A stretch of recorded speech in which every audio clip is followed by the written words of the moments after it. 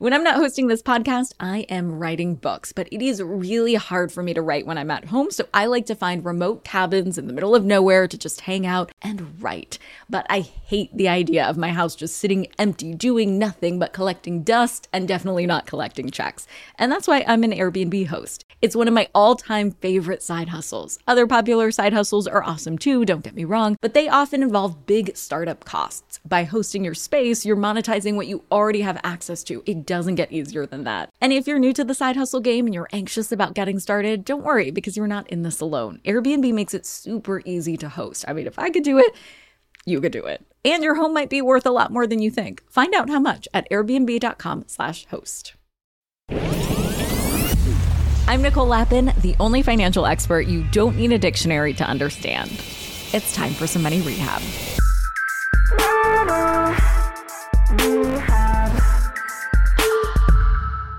Money rehabbers, do you feel stressed about needing to have it all? I think we've all felt stressed about this at some point, right? I gotta say, women especially know what I'm talking about because there's extra pressure to be a perfect mom in addition to also kicking ass at work and being an always-on wifey. Insert America Ferrera Barbie speech here. It was so good. But men, I know you feel this too. There's a lot of bringing home the bacon pressure on that side of the gender spectrum. So net, we all deal with this. But I have something that will help, or rather, someone. It's Laura Belgray. Laura is a writer and a self-described late bloomer. She wrote a book which has a not-so-suitable-for-work title, Tough Titties. Laura and I talk about her decision not to have kids, how she found a way to do work on her own terms, and why she's happy no one asks her how she, quote, does it all. Laura Belgray, welcome to Money Rehab. Thank you so much, Nicole. I'm so happy to be here. I'm so happy to see you. You describe yourself as a late bloomer. So I guess tell us about the seed round, if you will. What were you doing before you found your dream job and why did it not bloom? Why was it not a good fit? It's funny. I would say that I've had several dream jobs, but it took me a long time to find the ultimate one that really did fit me. And some of them did fit when I had them. So the first one would have been in my 20s, which doesn't sound late at all, though it felt late to me because I had spent the first year and change out of college living at home in my childhood bedroom, sleeping till noon and guzzling Diet Sunkiss, working out, buying crop tops to go out in, and then going out until, say, 4 and rinse and repeat.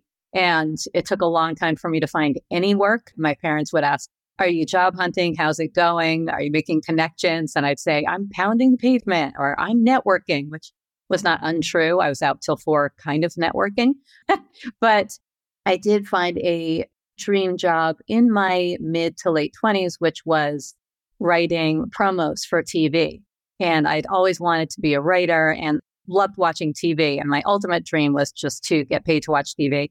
That didn't really happen, but I lucked into this career writing promos for TV, which I would say I stayed in for a good couple of decades. I overstayed my welcome and started to feel like I should be writing something in my own voice and making way more money.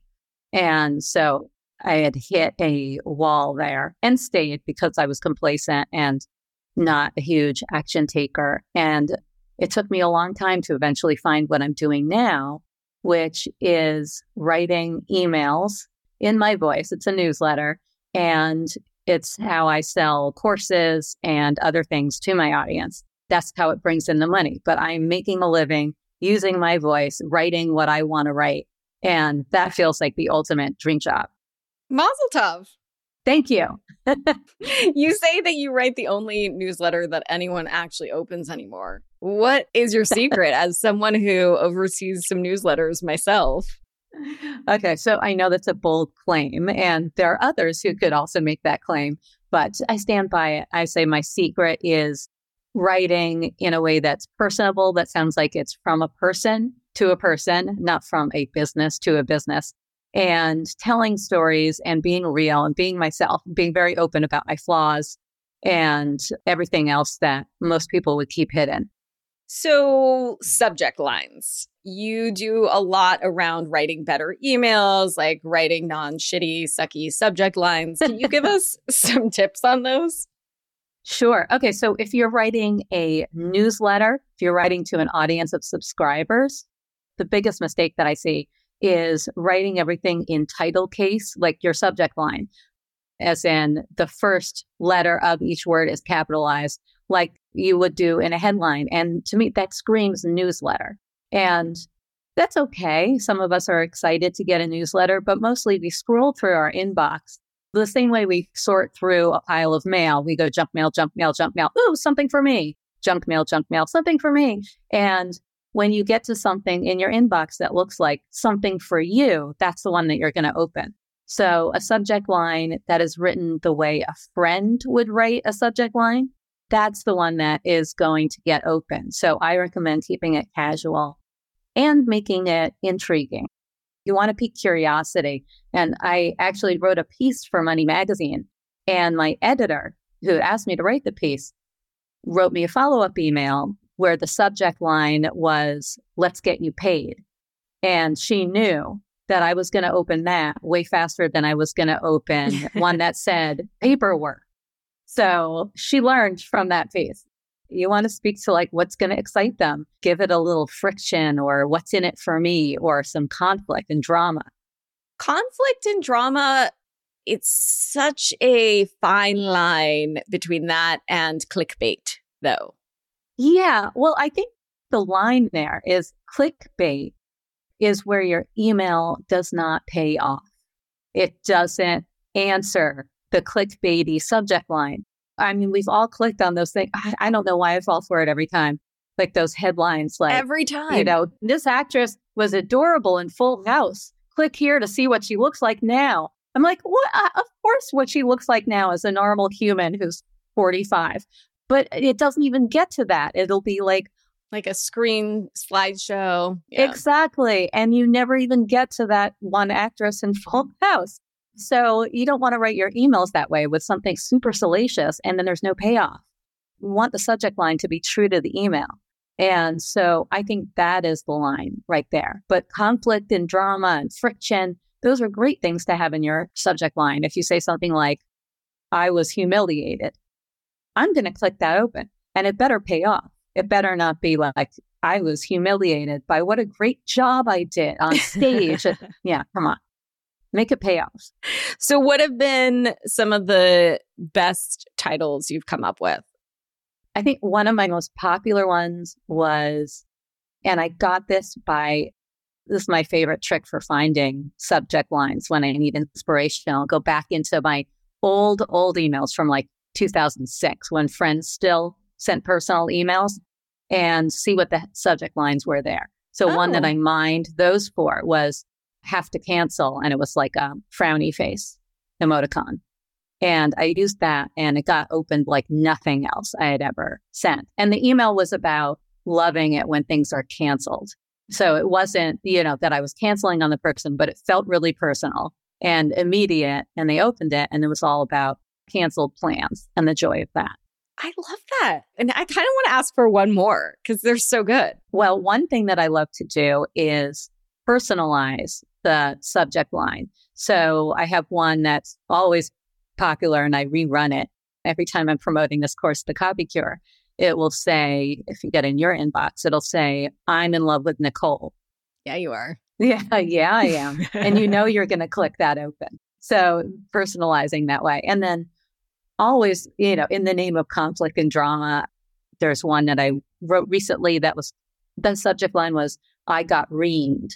And it was about a guy who just reamed me out for a typo and something he considered incorrect grammar. So that was a nice payoff. People loved that one. Wow, that man needs a problem and he may have one of mine if you would like. And any tips and tricks for like within the email body? Yep, write casually and conversationally, always. I like to make all my emails what I call an EFAB, which stands for email from a bestie. And that means writing the way you would talk to a friend. So that means using contractions. If you touch type, your right pinky hits that key called the apostrophe, and the apostrophe is your friend. So instead of saying like, "Hello, I am so glad that you are reading my email. You will never guess who is coming to the party." You gotta say, hey, I'm so glad you're reading my email. You'll never guess who's coming to the party. It makes a big difference, and people don't realize because it's been drilled into us, whether we've worked in corporate or it was just a teacher in high school or middle school who said, like, don't use contractions. It's been drilled into us that we're not allowed to, that that's not good writing. So don't try to make it good writing according to the rules that you learned in corporate or English class. You want to make it good writing by making it conversational and filling it with personality, with concrete specifics, instead of saying, if you're telling a story like, recently I was in a low place, lowest place I've ever been. And then I had an aha moment and suddenly everything turned around. That's telling me nothing. That's not how you would say it to a friend. You want to deliver it like juicy gossip. So details are key to that. Oh my God, Laura. Yeah. Right? Like that. Right? Like recently. Yes, like that. As recently as last week, I was sitting on the floor eating from a bag of Doritos, wearing my unwashed sweats and stalking my ex on Instagram. It wasn't a good moment. Feels relatable. That feels relatable. Specifics make it relatable. So storytelling, relatability through those specifics, and share yourself, share your life, and don't be afraid to be mundane, to go deep on the really small moments like that. I mean, I might push back and say it's not about rejecting what you've learned in English class. And I went to like fancy journalism school where they would give you an F for any grammar or spelling or anything mistake, just to drill it in. But I would say like you need to know the rules first and then you know how to break them, right? Absolutely. I'm nodding very big. Right. Okay, good. Okay. You're not saying like, fuck the grammar. No, like, no. To do it well, like this is how The Daily Show can do it so well because they understand the news. So making fun of it is smart. But first, like you need the foundation. Exactly. You need to know the rules if you're going to break them. You want to break them well when you do it. Very fair and agreed. And so when somebody's writing an email for work, let's say, I mean, a lot of people have newsletters these days in lots of different businesses, brick and mortar businesses, to keep in touch and to nurture their customers and to do all sorts of things, even if their list is really small. But let's say it's for a work email. So I'm assuming you're not going to write a subject like, I got reamed. Well, it depends what your work is. If it's a corporate, formal environment, you're probably not. But I mean, it depends who this email is going to. Like, who do you have in mind when you're giving this example? Well, how about a pitch? So a lot of different people pitch something, whether you're an entrepreneur or not, like your sales pitch, you're pitching either yourself for speaking, you're pitching a product, something like that. So like kind of cold email, but tantalizing and exciting, not too boring, not too like I have to cancel, sad face, but somewhere in between. I think you can still be personable. So I get way too many cold email pitches just every day. They're constant. And some of them, like I don't answer any of them, but a couple, one has stood out lately. I'm still not going to answer it. But were I not inundated with these, I probably would. I think it starts at the subject line was audacious question for you. And I can tell, like the preview text is really important. What you say in those first lines of the email that you can see in your inbox window. Those few lines are as important as the subject line. We're all looking at those. And if it starts in a formal way, like, hello, Laura, we are a company that, fast tracks your results. I'm just like, nope, delete. But if it, like in this email, audacious question, it starts with some kind of specific compliment. Like, I think the first words were something about my about page or my website where I knew they had read it. Or it might be about an email, like, loved your email about having to cancel, something like that. Opening with a specific compliment is very effective, especially because we see that in that preview window. I know, but it takes extra work. We all just want like a good copy paste. Yes, situation. I know. But we don't answer. I mean, those of us, like more and more we get copy paste. And I'm sure you get them all day long and you're just like, delete, delete, delete, delete. Yeah, it's changing the calculus right? Of saying like, okay, well, this could be an easy thing where I could get this email out to 1,000 people, but the rate of success or the return on that would be probably really small. And it's just sort of like changing your mindset to saying, okay, well, I could get this out to 50 people, maybe 10 people even. And yeah, if you're pitching tons of people at once, maybe sometimes it pays to do the spray and pray method of just copy, paste, copy, paste, copy, paste, and somebody is going to answer it. But it just becomes so spammy. And in that case, the spray and pray is not the best method. It's making it personable and interesting, and so that somebody says, ooh, I have to open this. And then they say, ooh, I have to listen to that episode. Hold onto your wallets. Money Rehab will be right back. Money rehabbers, you have money hidden in your house. Yeah, just hiding there in plain sight. Okay, so I don't mean you have gold bars hidden somewhere in walls, treasure map style, but you do have a money-making opportunity that you're just leaving on the table if you're not hosting on Airbnb. It's one of my all-time favorite side hustles. By hosting your space, you are monetizing what you already own. It doesn't get easier than that. For me, hosting on Airbnb has always been a no-brainer. When I first signed up, I remember thinking to myself, Self, you pay a lot of money for your house. It is time that house returned the favor. And to get real with you for a sec, I felt so much guilt before treating myself on vacation because traveling can be so expensive. But since hosting on Airbnb, I feel zero stress for treating myself to a much needed vacation because having Airbnb guests stay at my house when I'm traveling helps offset the cost of my travel. So it's such a win-win. I mean, if I could do it, you could do it. And your home might be worth more than you think. Find out how much at airbnb.com/host. Do you ever get FOMO, fear of missing out? Well, do you ever get FOMO-tupita, fear of missing out on the perfect hire? If so, I have the antidote. It's LinkedIn Jobs.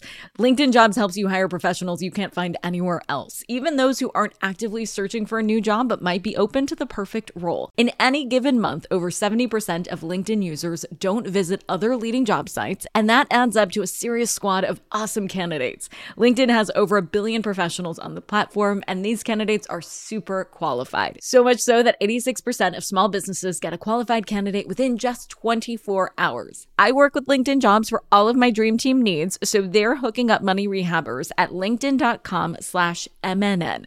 Go there and you can post your job for free. That's linkedin.com/MNN, as in Money News Network, to post your job for free. Terms and conditions apply. And now for some more money rehab. Okay, I want to scoot gears just for a second. You took a picture of Paris Hilton's recent cover of some magazine, and the feature was titled Fame, Family, and Doing It All. And you said, quote, "A little respect for us non-juggling, bare minimum loving, do as little as possibles." One thing no one has ever asked me, how do you do it all? End quote. So, Laura, how do you do it all? Yeah, that is hilarious because I really don't. I really mean that. I don't do it all. And no one ever asks me, except for you just now, how I do it all. I don't have kids. I am married, but I don't do any of the things expected of a traditional wife. I don't cook. I don't clean. There's very little that I juggle.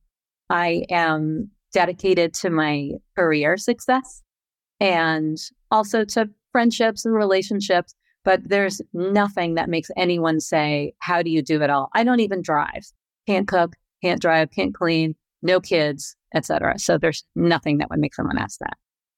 Are you affected by this narrative? I mean, for women, doing it all means it's come to mean, and I've written about this in one of my books, that Helen Gurley Brown came up with this idea, and she was never a mother. And it's like morphed into this idea of being a mother and working and being a sex kitten and like doing all the things. So you're not a mom. I'm not a mom. As you've said in a piece for Elle, you are not a mother to humans. You are not a fur mama. I am. So does the implication that you're not doing it all by society's standards make you ever feel less than? It really doesn't make me feel less than. And it's probably because I don't measure my self-worth by how much I do or how hard I work. Most women that I know do. They think they need to work really hard or they're not worthy. they need to do it all and look like they're doing it all, or they're not worthy as humans or as women.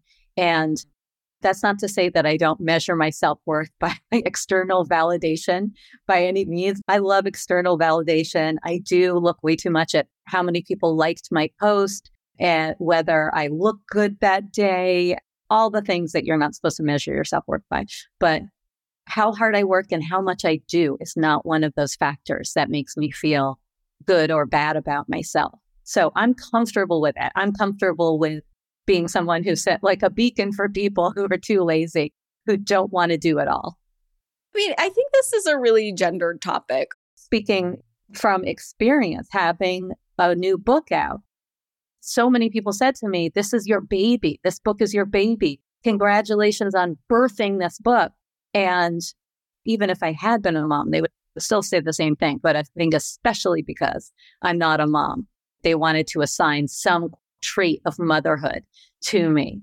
And it is so gendered. It's something that's expected of us as an expression of our womanhood, that we are parental, that we are motherly.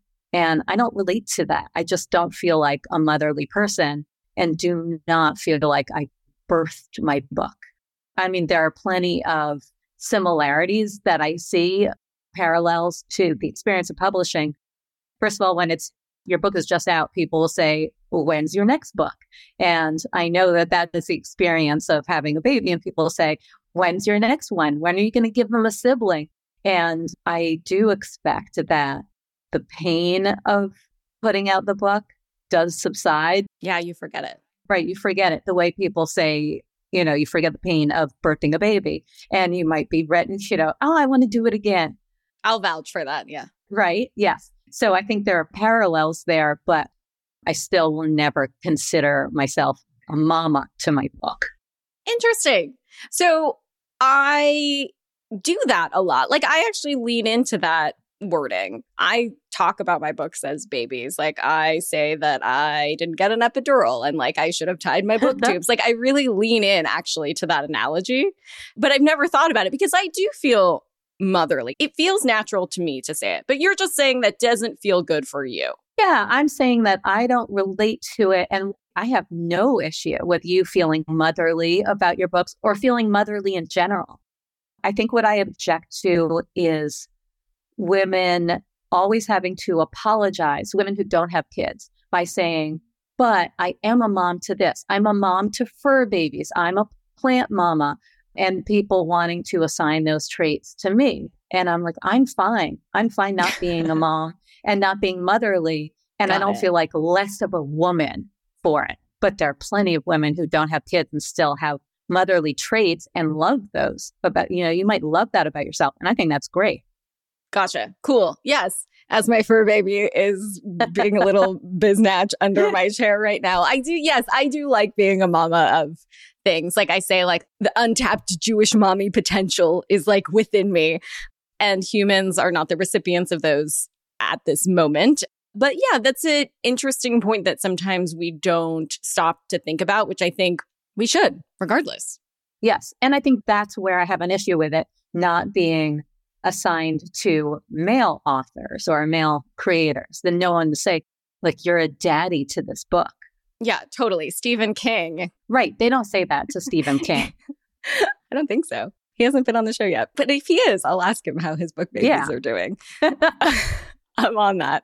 I mean, look, there are societal pressures galore, but it also should be a financial consideration. We talk about this on the show all the time. Your expenses look really different if you have dependents. And you've said that from a young age, you've loved money. So tell me more. Yeah, well, I do love the savings that come with not having kids. And now my friends are largely at an age where they are sending kids to college. So I hear a lot about how much college costs. And it's just overwhelming to hear the figures. Yeah, I mean, what can I tell you? I love money. I like the convenience of it. I like the comfort of it. And I hope that it doesn't come across as insensitive. Some people take offense when I talk about spending a lot and needing a lot of money to live the way I want to live. But that's the truth. Oh, there's no offense around here. You're in the right place for that. Yeah. I think for listeners who are feeling the pressure to have kids, can you share any thoughts or insights or stories that might help them navigate the pressure?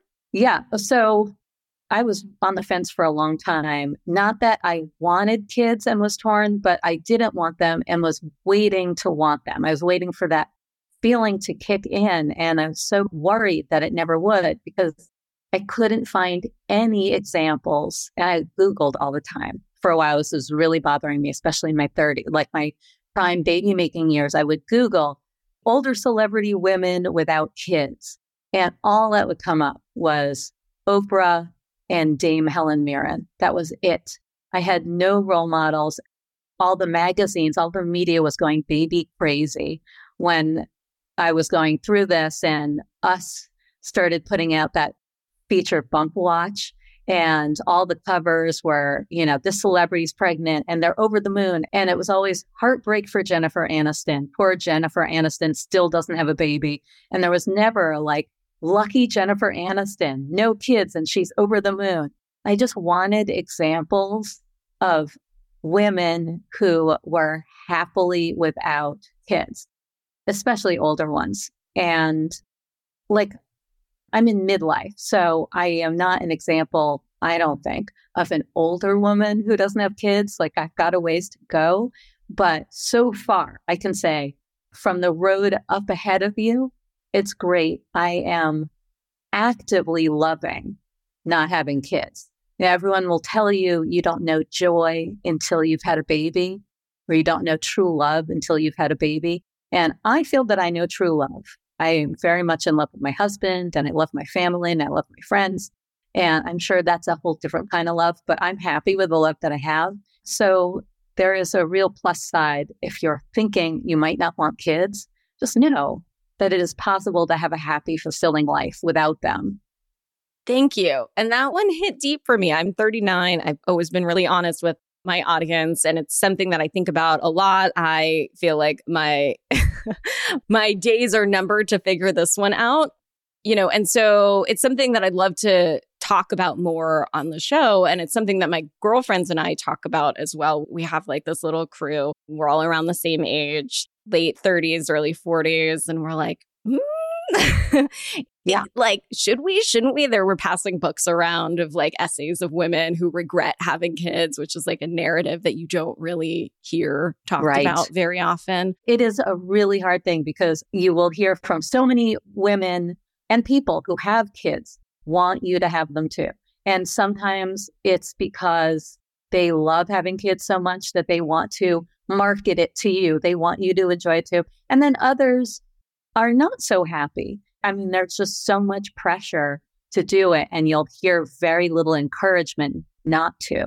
So I lived for any encouragement not to. When somebody's like, my aunt and uncle don't have kids and they're so happy, and not just financially free, but very satisfied with their lives. Like someone told me that, I clung to it. And that was such a relief to me just to hear that honesty. I end our episodes with a tip listeners can take straight to the bank.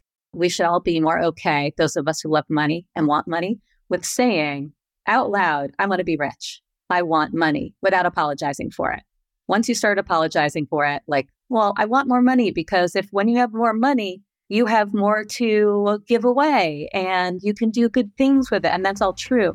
But it's also okay to just say, I love having money. No one apologizes for wanting more spaghetti. No one says like, I would love to have lots more spaghetti because if I had more spaghetti, I'd have more to give away and I could do good things with my spaghetti. They just say, I want more.